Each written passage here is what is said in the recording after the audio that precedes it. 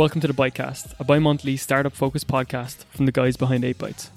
We're going to be chatting about everything that's needed to start your product, from inception all the way through to product launch, with loads of tips and tricks that we've learned along the way. Let's get started. Let's do it.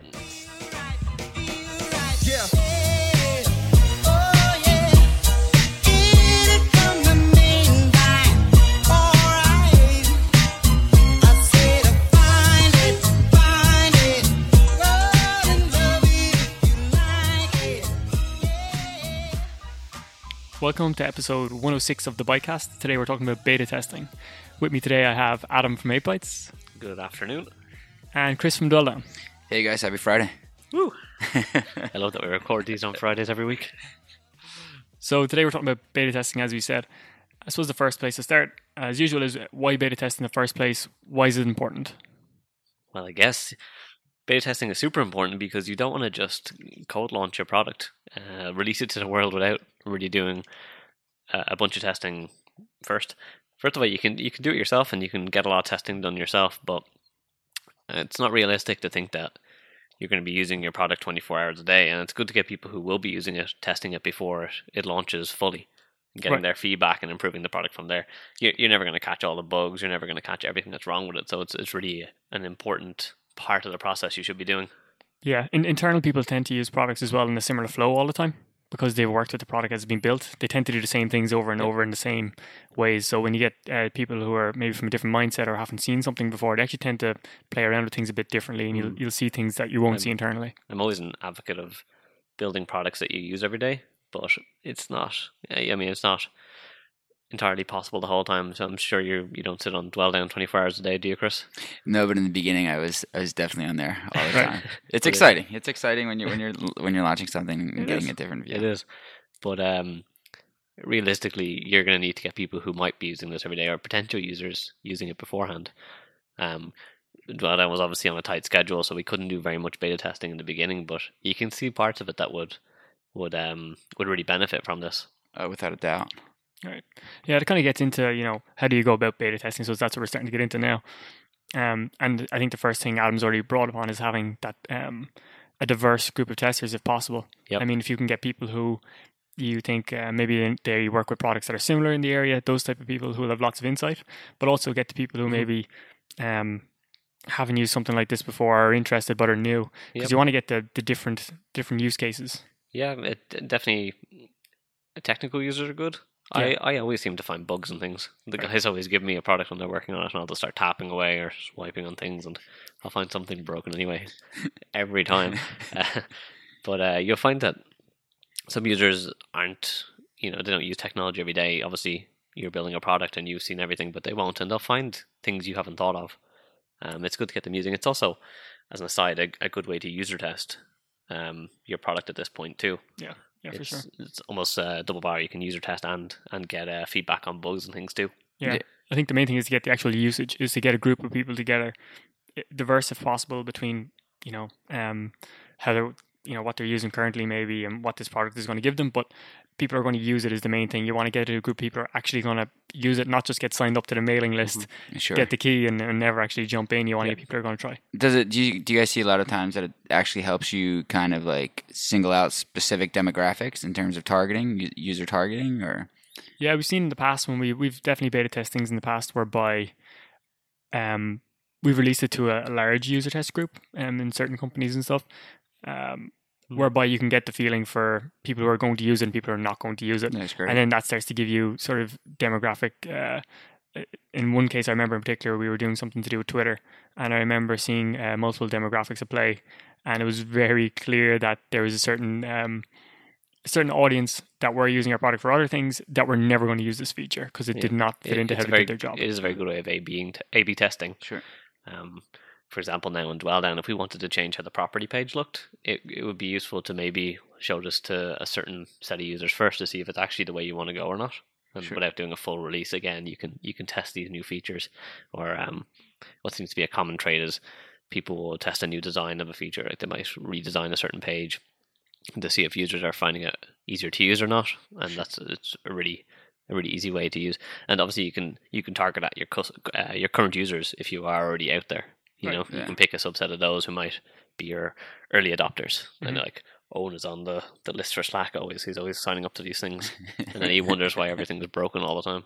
Yeah, I think one of the things, one of the most important points is don't be afraid to ship things. Don't be super precious. A beta test is there to learn. You're there to learn things and to find out, how people are going to use things to a degree. The user testing side of it, but also things will break most likely if it's the first time. So you can't be too precious and be like, no, we're not ready. We're not ready. You need to get it out there, get people using it, and that's where you'll grow. Yeah, it's so funny listening to you guys because you guys are always like, don't be afraid to ship it, don't be afraid to test. And I think that as a client or as an entrepreneur, that's the biggest thing that we worry about. Right. We feel like that would be a failure, Right. But that's just the opposite, to be honest. Right, that's the fear. It's the first time someone's going to see it, so you're worried. And I mean, it's not the first time everyone's going to see it. It's just this group of people who are usually people you know. Mm-hmm. A lot of time with beta tests, they're people you know or people you have confidence in or you have some relationship with. So they're not going to turn around and just say, hey, you're a failure. I tried to use your product for 2 minutes this morning. You're out. Depends who your friends are. Right. There's an expectation there. They obviously know the product isn't finished. Right. So there's an expectation that they're helping you along this process, and bugs and things are to be expected. That's the whole point of this product, getting it out early or getting a new version out early. Right. So you have a couple of avenues, I suppose, available to you when you go to beta test. It's kind of easier on the web, I suppose, because you can gate things very easily on the web. I mean, with brand new products, you can kind of just not market it, and then it's in beta testing. You know what I mean? You can do it to a degree where you can just ship it and just tell people about it as you want. And then on iOS and Android, you have TestFlight and the Play Store where you can actually run beta tests with different groups of people as well. Yeah, like it's a bit more technical when you're setting up the version like that. Obviously, you can just on the web, you can just have a separate URL or whatever, a different server, like we were saying in the last podcast. We have multiple servers set up, like QA and production. Right. Generally, we might use QA as our beta testing server per se, and that will have a different URL that only certain people know. Right. Which is definitely not beta.dwelldown.com. But we actually did like a soft opening or a soft launch. Yeah, right, so that's effectively and it was great. We had 4 extra days. Yeah, exactly. And we figured out a lot of stuff. Yep, that's it. Right. To move on from there, I suppose, is actually measuring the beta testing. I think this is the bit that people struggle with quite a lot is how to extract value out of the beta test. So once you've run it, what should you do? I think the important thing is to straight away start to measure what's going on in terms of if it's an app, I suppose you have crashes, you have usage for everything. You should be tracking usage. And then from there, you can, try to get feedback from people. I think you need to be proactive about that, actually. Things like getting, like we said in the last podcast, things like Fabric, getting Fabric into your app, which will show you the crashes, things that you might have missed. And I think you can tag events in there too, can't you? Yeah, they do have some. I think an ever-growing ability to set up events. Okay. Well, either set an event, so like user tapped button, user went to this screen, etc. There's plenty of apps and things out there that will do that for you. And then getting something in there as well to talk to your customers. So maybe something like Intercom or our personal favorite, Drift. Right. But getting something like that into your app, so it's like an SDK you can include in your app, or a piece of code you can put into your website, which allows you to talk to your users.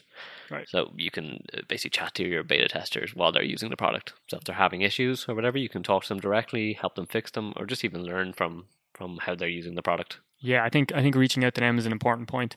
I think people will give you feedback at times, but I think there's other cases whereby people have feedback and they don't even realize it's feedback until you talk to them. Sometimes you need to coax it out of people. So I think actually being proactive and rather than leaving them away and hoping they come back to you with some great nuggets of wisdom, I think you need to be like, hey, it's been a week, how's things going, and be proactive about that and kind of interact with them rather than waiting for them to come back to you.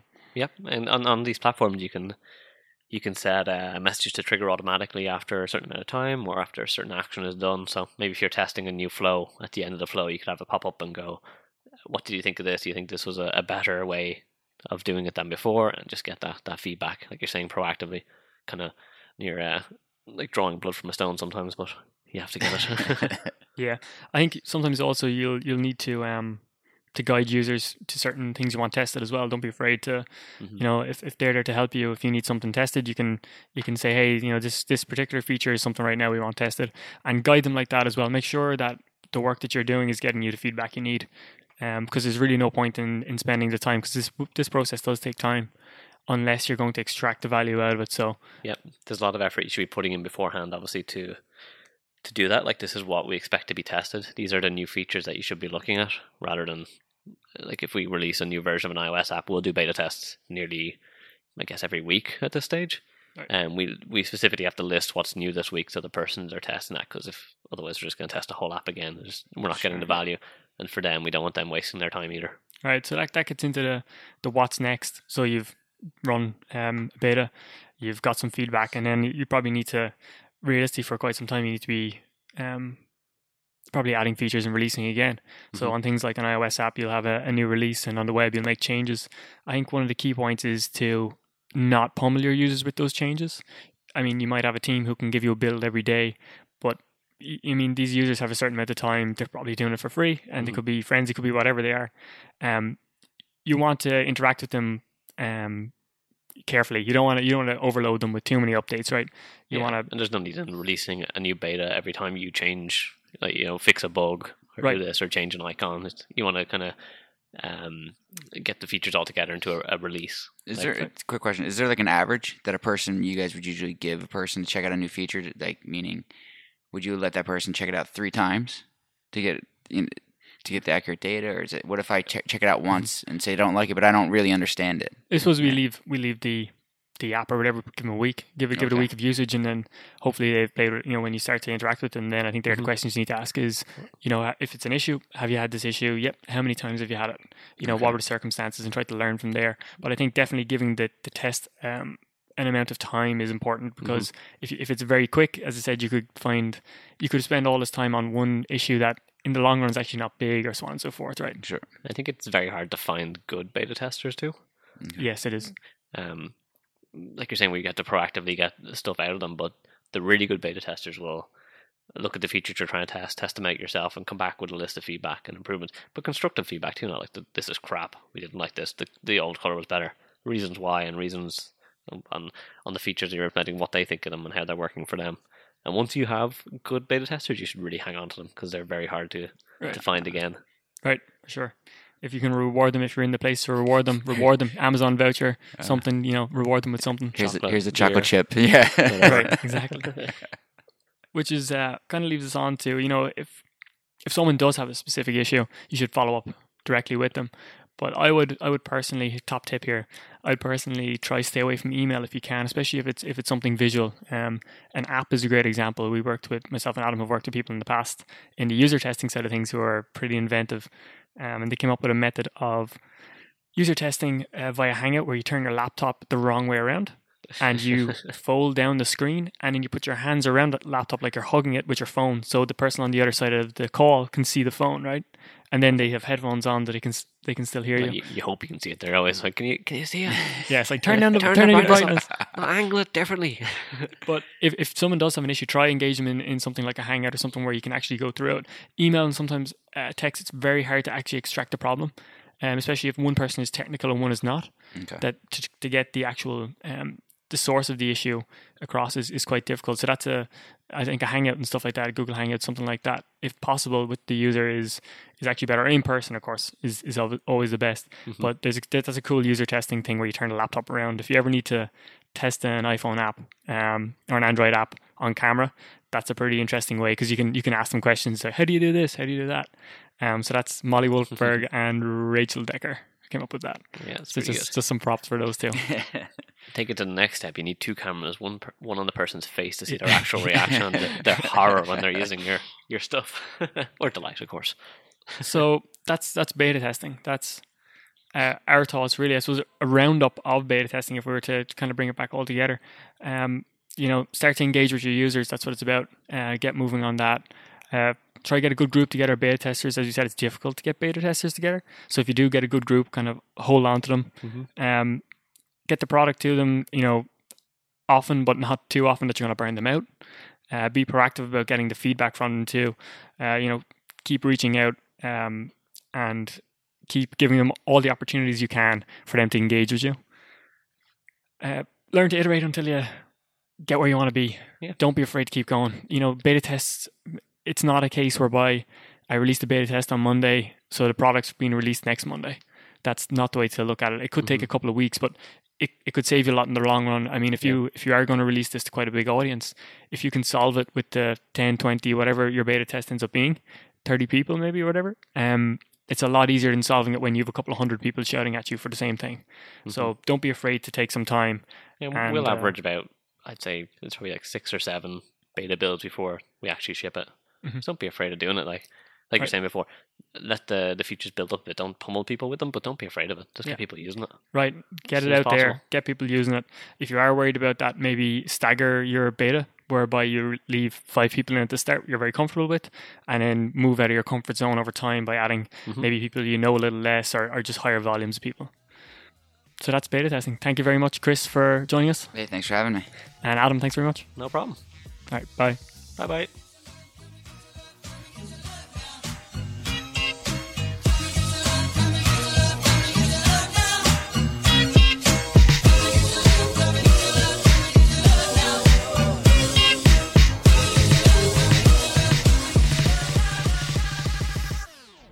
Thanks for listening to this episode of the Bytecast. If you want to find out more about 8bytes, you can talk to us on 8bytes.ie. The next episode will go live in 2 weeks, and you can find all the episodes on bytecast.fm. Thanks for joining us.